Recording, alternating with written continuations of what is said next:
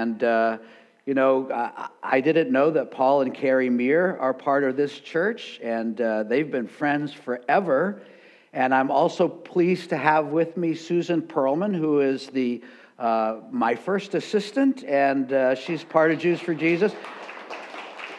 In fact, Susan Perlman is one of the founders of Jews for Jesus. And so we started here in the Bay Area back in 1973, and she's been a part of the ministry all that time. Now, actually, if you go to our headquarters, which is on Haight Street near Market, there's a little plaque on the cornerstone that says, Jews for Jesus, established 32 AD, give or take a year. And so we really have been around as people, Jewish believers in Jesus. People say it sounds like, a contradiction, Jews for Jesus, like vegetarians for meat or something, But of course, you know that the first Jews for Jesus were Peter, James, and John, right? And all the writers of the New Testament, with the possible exception of Luke, were Jewish. And Luke was a doctor, so who knows,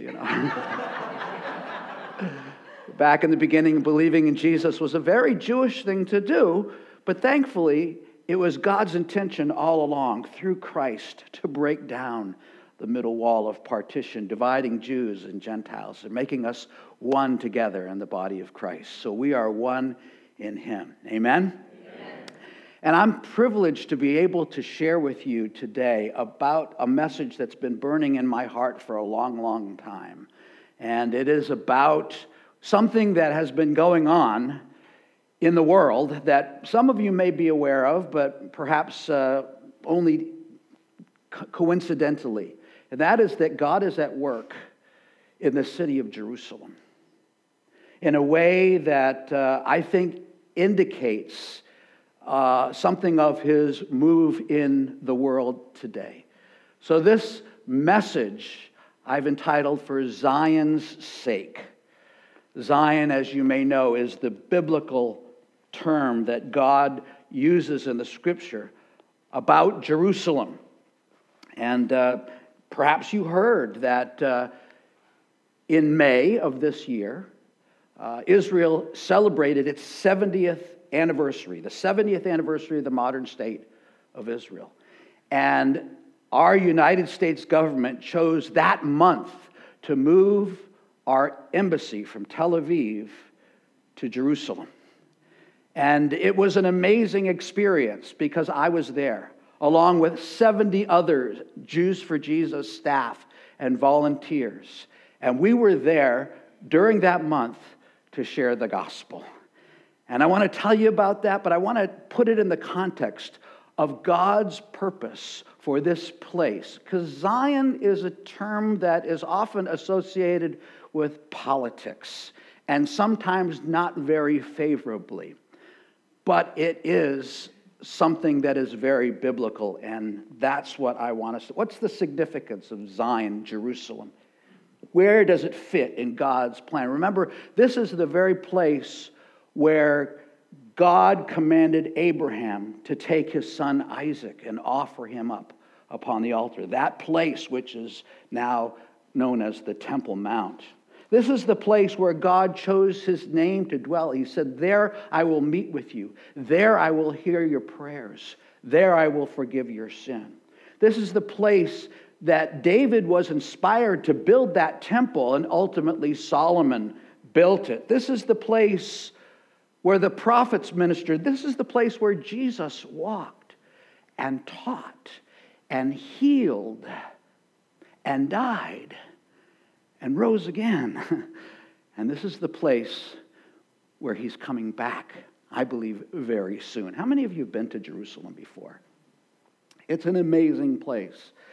I'll never forget the first time I went. I was leading the music group from Jews for Jesus called the Liberated Wailing Wall. We sang Jewish gospel music, which is kind of a cross between Israeli folk and Fiddler on the Roof. It's great stuff. But we were going to Jerusalem to minister and to sing, and actually went right out on the streets on a place called Ben Yehuda Street, which is a pedestrian mall. It's a very touristy area. And we were in front of the Hamash Beer, which is kind of like the Macy's department store of Israel. And we were singing And we had T-shirts on that said Yehudim Laman Yeshua, Jews for Jesus in Hebrew. So the Israelis knew who we were. But the amazing thing was there was a crowd of people that were gathered. Most Israelis are actually fairly secular. And so this was a mostly secular group of Israelis, and they were enjoying the music. They were clapping their hands. There was a little group off to the side doing some Israeli folk dancing. And I'm thinking, man, this is great. Here we are. We're preaching the gospel right out on the streets of Jerusalem.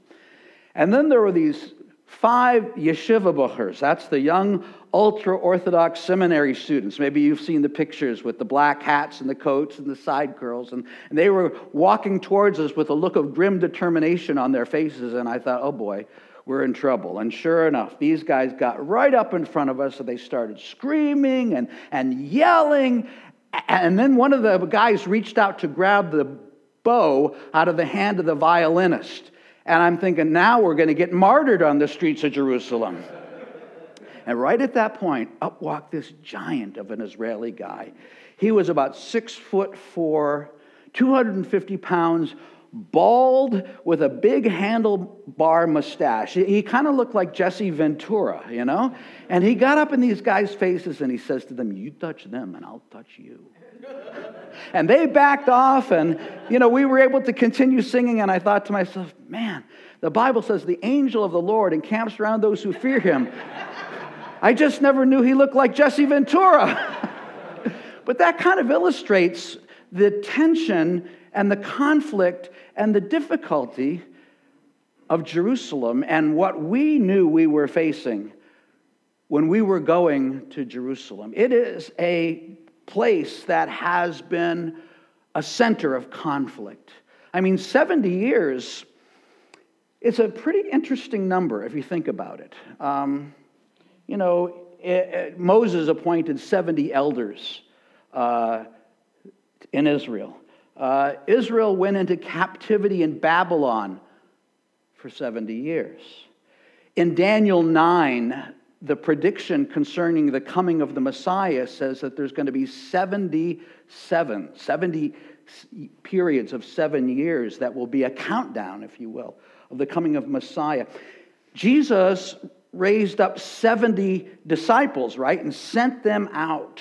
And so going into Jerusalem on the 70th anniversary of the modern state of Israel, we were kind of realizing there's some significance, and we were praying a lot, knowing that, we were going to be in for a challenge as well.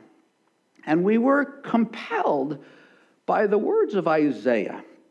And Isaiah chapter 62, and I'd like to read that, and the words will be on the screen if you care to follow along. For Zion's sake, I will not keep silent, and for Jerusalem's sake, I will not be quiet, until her righteousness goes forth as brightness, and her salvation as a burning torch. The nations shall see your righteousness, and all the kings your glory. And you shall be called by a new name that the mouth of the Lord will give.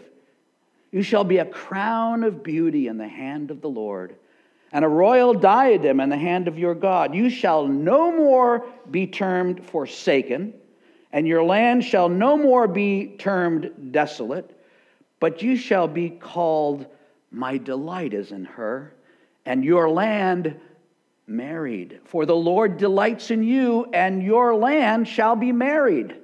For as a young man marries a young woman, so shall your sons marry you. And as the bridegroom rejoices over the bride, so shall your God rejoice over you.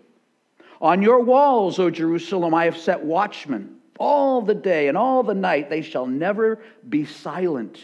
You who put the Lord in remembrance, take no rest, and give him no rest until he establishes Jerusalem and makes it a praise in the earth.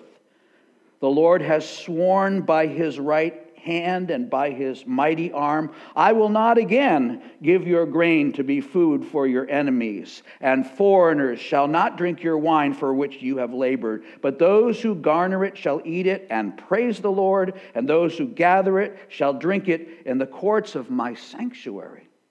Go through, Go through the gates. Prepare the way for the people. Build up the highway. Clear it of stones. Lift up a signal over the peoples. Behold, the Lord has proclaimed to the end of the earth.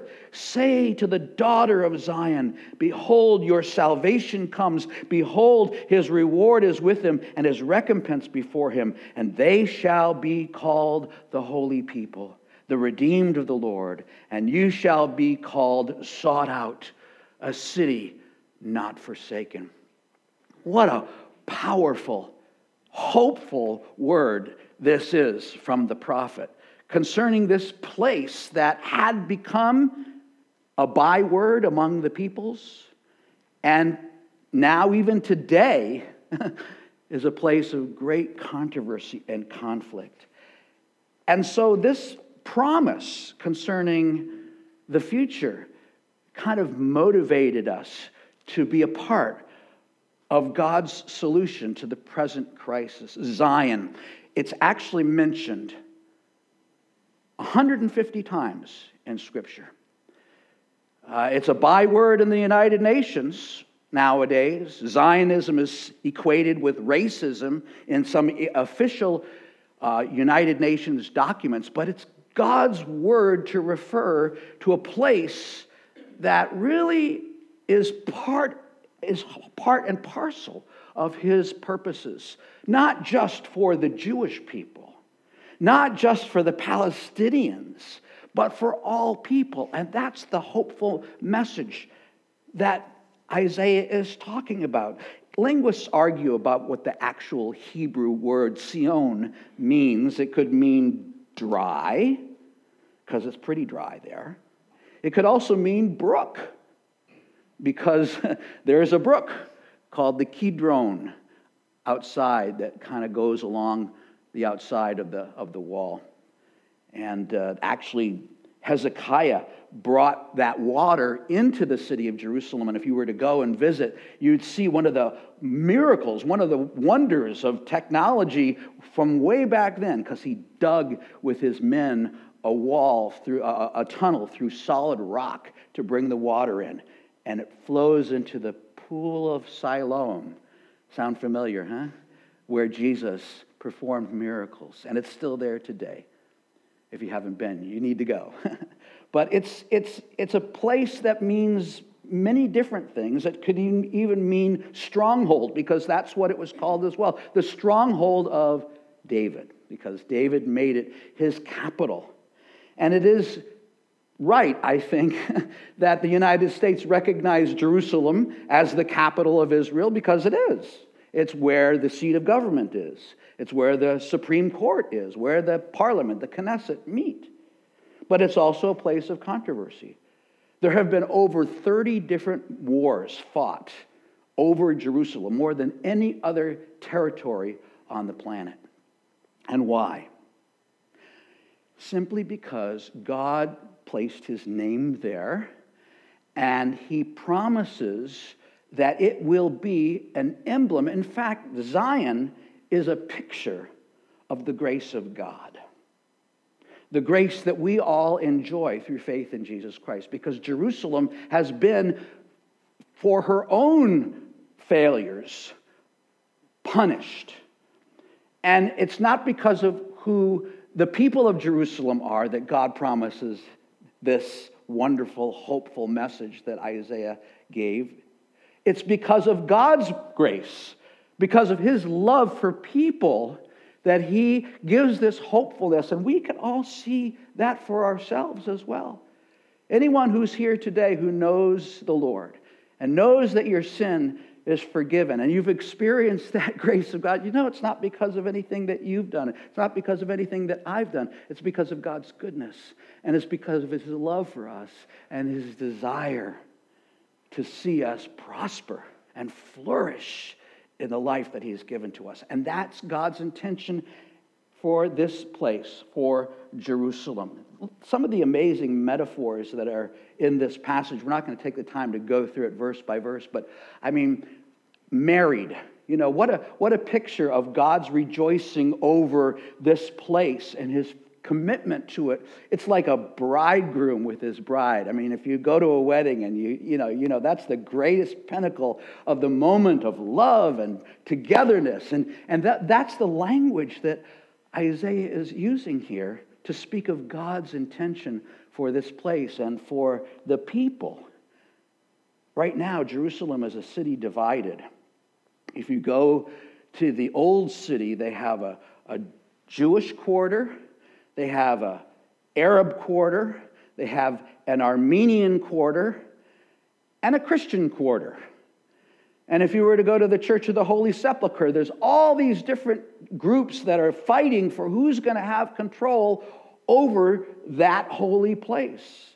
It's a place of conflict. And yet, this picture that Isaiah had has been fulfilled in part, but not fully.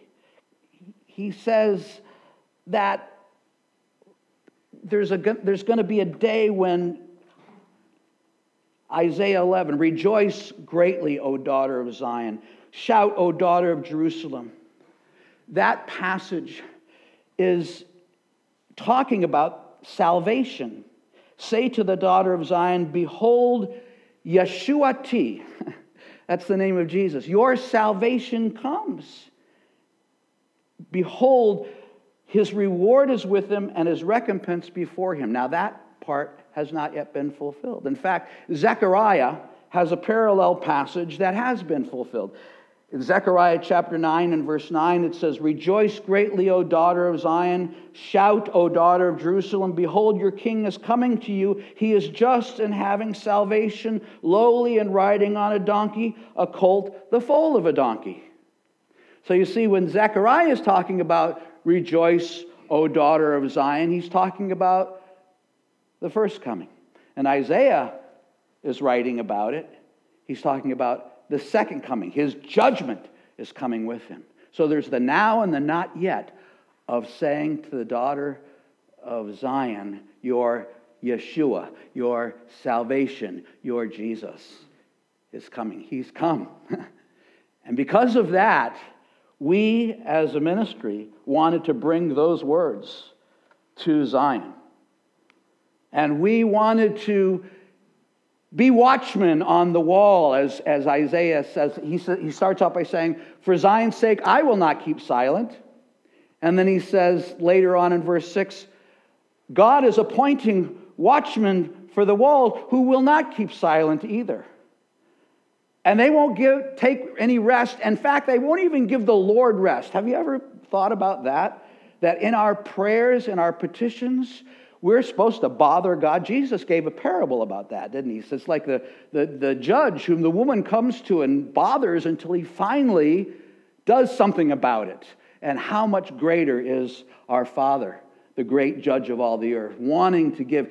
Don't give the Lord rest until this vision, this hopeful vision, is fulfilled. And I believe that God has called Jews for Jesus to be watchmen on the wall.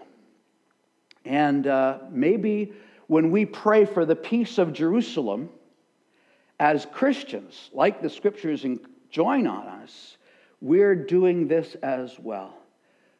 We pray for the peace of Jerusalem, that Arabs and Jews there in that city can say to one another, I love you in Jesus' name. You see, and then the world gets to see the reconciling power of God in this intractable conflict that's been going on for all these centuries. And so we went to Jerusalem. It actually was part of how many years? 20? 18 years. Thank you, Susan. 18 years of something we call Operation Behold Your God, which was a commitment to have saturation evangelism in every city with a Jewish population of 25,000 or more. 78 cities, and Jerusalem was the 78th. We figured we needed to learn a lot before we actually went there.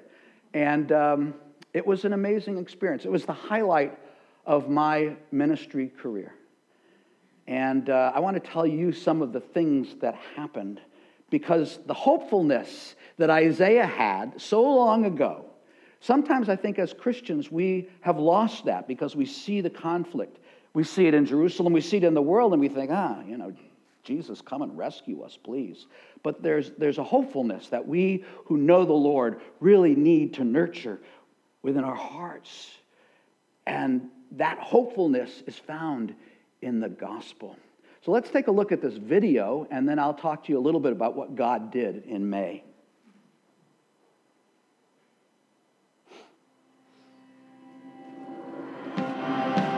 I'm Dan Serrett, and I'm the Israel Director of Jews for Jesus. We've mapped out Israel. We've noticed that there are 12 different geographic regions, and this is by far the most exciting outreach that we've employed here in Israel. We're here in Jerusalem with the university and yeshiva team.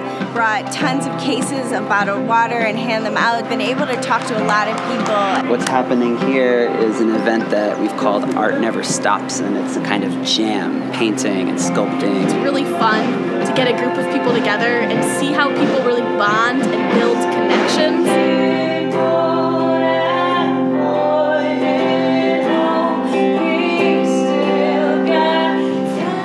We have been in the muck and mire of this little river, just cleaning out trash to just love on the people of Israel. And the salvation stories of what God has worked during this month-long campaign. Russian speakers still are the most open to the gospel. We're going to take you in and see a house we've been working on. It's a woman who's working as a prostitute, and as part of our team to reach out to the homeless, drug addicted, and prostitutes. We're just fixing up her home to share the love of Christ. And we're reaching out to Orthodox women, and we're reaching into a community that for many years and in many ways has been unreached with the gospel. What does Mashiach do then? If we all sin, we need help. Mashiach, you're praying for it, is the same one that Christians are praying for him for return. How could we really impact a larger percent of the population? So we began to pray together and toss around ideas and do some design thinking. A bunch of guys' teams and girls' teams are competing.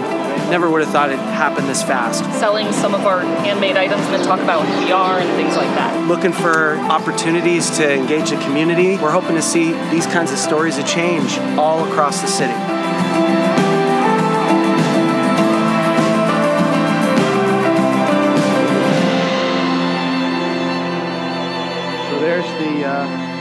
The results for that month, and pretty exciting. For those of you who know Jews for Jesus and have followed our ministry, some of the stuff that you saw going on in Jerusalem in that little video is like nothing you've ever seen before. It's really amazing. We knew that we couldn't just go in like we've done in all the other cities with Jews for Jesus t-shirts on, handing out tracts, because it would be the shortest campaign in the history of our ministry. 2/3 of the city of Jerusalem is religious, ultra-Orthodox. And so that's the team. And we were there trying all of these different ways through design thinking to reach out to different communities in different ways, to engage them with the gospel and to build a bridge. And so, for example, you saw one of the guys on the university and team, and that was an amazing outreach. Hebrew University is the largest university in Israel. It's right in Jerusalem. And we were there, talking about the Messiah, but also handing out water. It's really hot in Jerusalem in May. And so people were very happy to receive bottles of water. You saw perhaps a picture of me there. I was talking to that guy, Michael, who is an Orthodox Jewish man, and he wanted to know why we were handing out water. And of course, you can talk about how our Messiah promised Mayim Chayim, living water. And so we're kind of wanting you to enjoy this, but we also want you to think about the Messiah. Michael actually first came up to me because I was wearing a San Francisco Giants hat. He loves the Giants. And so he says, I wish I had a hat like that. So I said, here, you can have mine. I have plenty more at home. And he said, really, you're going to give me your hat? And so we had a chance to talk. And he gave me his name and address And we've been engaging ever since in conversation. In fact, during the month of May, Michael and I met 4 different times to talk about the scriptures. The last time was Isaiah 53. So, and we were keeping in touch. Susan and I have a couple that we met in Jerusalem who were from Tiburon. And so we connected with them, and when we got back to San Francisco, we've been to see them once, and we're going to go again. So this kind of ongoing contact, not just the university, but also among the religious. Now, this was a challenge for us to reach out to the Haredi, they're called. That's the ultra-Orthodox, both the men and the women. We had to have, of course, 2 separate teams because the men will only speak to men, and the ladies will only speak to the ladies. And yet we were able to reach into that community in a way that has never happened before. And we're still doing that, especially among the ladies. Many of them are isolated at home with lots of kids. And so we offered to come and help them. Why are you doing this? Because we love you, and God loves you. And our rabbi loves you. Who's your rabbi? You see how it unfolds? And this is, the most open group was the Russian immigrants. And you saw a picture of one of them being baptized in that video. We had several baptisms. And the follow-up from all of this is still ongoing. We've sent extra people from our teams in Russia and Ukraine to amplify that follow-up, because the majority of the openness and the majority of the people who prayed with us in Jerusalem to receive the Lord were from originally Russia and Ukraine. And they're a huge part of the population there in Jerusalem as well. You also saw a team working to fix the home of a prostitute. That was called the DAF team. Drugs, alcohol, prostitution, and homelessness. One of our guys, Igal, came out of life on the streets. And he was part of this ministry team. They were invited to go into like a rehab center where people were kind of like on a halfway house, kind of rebuilding their lives from heroin addiction. He walks in, and one of the residents points at him and he says, "I know you. We were in prison together, and you were the meanest guy there. Now look at you smiling. What happened?" He said, "Well, sit down and I'll tell you." And he got a chance to share his testimony with the whole group there. And 3 of them prayed to receive the Lord that day. You saw the arts outreach. You saw the sports outreach. All of these opportunities for us to engage Israelis demonstrated that you have to be creative. You have to show the love of God. And we have a ministry in Jews for Jesus that's based upon going and telling, but also come and see. We want people in the sports world and in the arts community to come and see that there's a community of Jewish people who love one another and who love the Messiah. And so the come and see, and then the love and serve aspect of Jews for Jesus is part of what we were doing. And you know what? As a result of all of this, you can see, actually Susan Perlman led a group of reaching English-speaking boomers.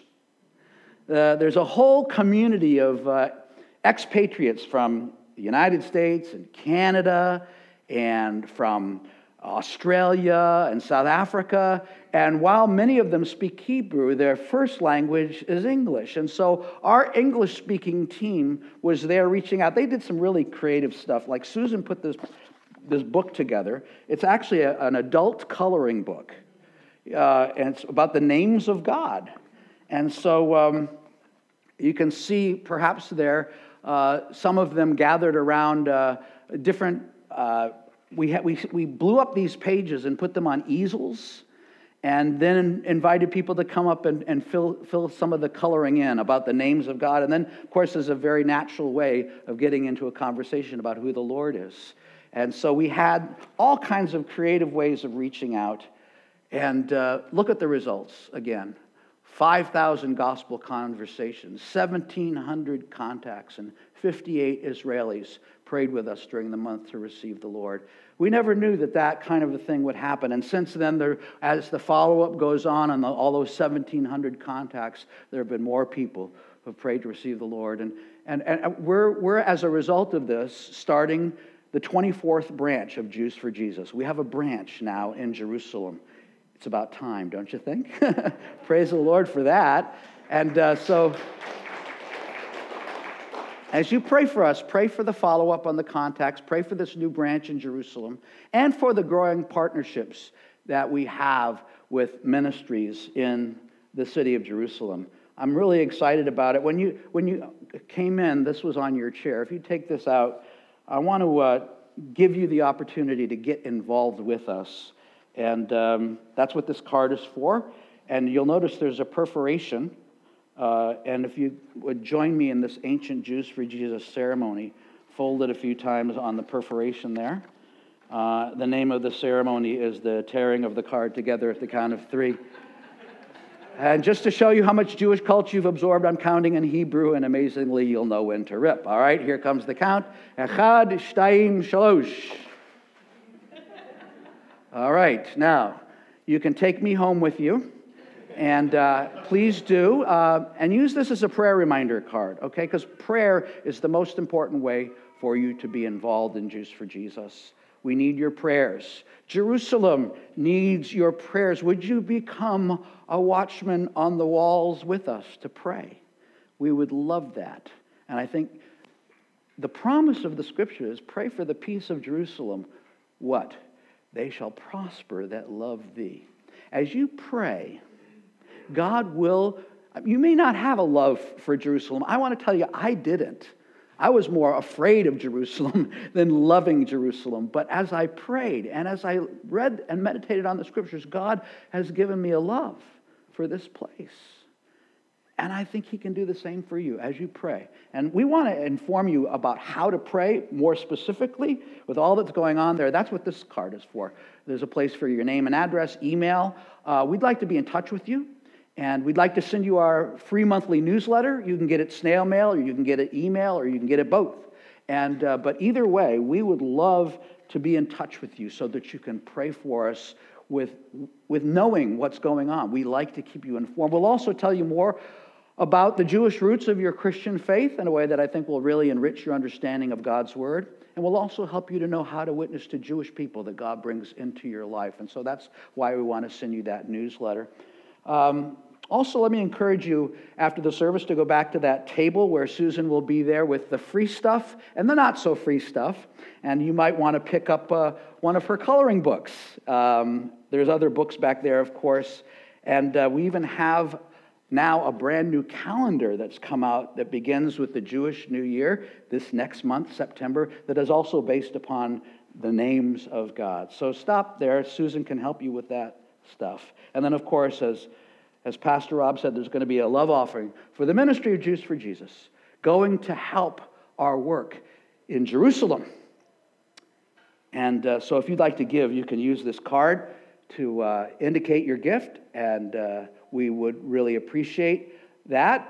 You don't have to give in the offering in order to fill out this card, and we certainly appreciate your prayers and your support as well. You know, Jerusalem is not just a picture of the grace of God. It's a picture of the glory of God that is yet to come. You know, if you study prophecy concerning the future, you can't avoid what the Scriptures say about Jerusalem. I know people are in disagreement about exactly how it's going to happen. We don't know. God didn't kind of say, first this is going to happen, and then this is going to happen. We kind of put things together. But I personally believe that there's going to come a time, and I think it's very soon, when an enemy of God's people, both Jews and the church, will arise. And he will make some of the enemies that we've had in Israel, people like Yasser Arafat or others who have tried to destroy the Jewish people, Ahmadinejad. He'll make those guys look like, friends. The Bible says that to the world, he looks like a great leader. But from heaven's perspective, he's like a beast coming up out of the sea. And he'll deceive the nations of the world and gather their armies together to invade the beautiful land, as Daniel calls it. And he invades right in the middle, in the plain of Megiddo. It's a beautiful, natural, lush, fertile area. Napoleon Bonaparte marched his army through there and said, this is the greatest natural battlefield in the world. And he's right, because it is, you've heard of Armageddon. It means the hill overlooking the plain of Megiddo. And that's where the battle, the mother of all wars, begins. And it's fought down from there to Jerusalem. And Jerusalem is surrounded. A lethal dagger is poised and pointed at the heart of the nation. And God, who promised all of these good things for the future of Jerusalem, he has to come through now, or the end is certainly at hand. And at this most desperate of hours, Israel cries out to God for a deliverer. And that is when he comes. The Bible says you hear it and then you see it. The Lord himself shall descend with a shout. What does the shout of the creator of the universe sound like? In my imagination, it begins like a rumble that gets louder and louder and louder until all warfare ceases. All activity on the planet comes to a screeching halt. All attention is grabbed towards the skies. We see the clouds rolled back as a scroll. The brightness of 1,000 noonday suns fills our vision. And there's the one we've been waiting for. He's the King of Kings. He's the Lord of Lords. And as he descends and as his foot touches the Mount of Olives, that mountain is split from east to west. And then is fulfilled the promise of the prophet Zechariah, who said, and I will pour out upon the house of David and upon the inhabitants of Jerusalem the spirit of grace and of supplication, and they shall look upon me whom they have pierced. And they shall mourn as one mourns for an only son, and weep bitterly as in the weeping of a firstborn. And in that day a great fountain will be opened in Jerusalem for cleansing and for purification, and thus all Israel will be saved. Oh, hallelujah. So what we're doing now is we're sowing seed for the harvest that God says will surely come, even through troubled times. Jerusalem is not only about the grace of God, it's about the glory of God. Because when we get to the end, that final chapter, the book of Revelation tells us, and I saw the holy city, New Jerusalem, coming down out of heaven from God, prepared, again, as a bride adorned for her husband. There's that same language, you see. That same hopefulness, that same sense of this is now more than just Jewish and Palestinian issues. This is for the whole world. Jerusalem is the kingdom of God coming in all of its power and all of its glory and all of the hopefulness that the scriptures weave through. And the architecture is so mind-boggling. It's a cube, a city 4 square that just has no parallel to the current one. It's an amazing reality. And the other thing about that place, God says, on the gates are the names of the 12 tribes of Israel. And on the foundations are the names of the 12 apostles. One people of God, united, Israel and the church in heaven because of the grace of God and because of the glory of God. That's pretty hopeful. Amen? Let's pray. Oh Lord, we have, of all people on the planet, the most reason for hope. because of your grace that has come and because of your glory that is coming. And when we hear about Jerusalem and we hear about the conflict in the Middle East, help us always to remember the hope that is in your word and that you will certainly fulfill as you have already fulfilled. And help us to pray for the peace of Jerusalem and to receive the prospering that comes to our heart as we nurture a love for the things that you love, for the people that you love, and for the future hope that you have promised. May that be our testimony. B'Shem Yeshua, in the name of Jesus. Amen. Amen.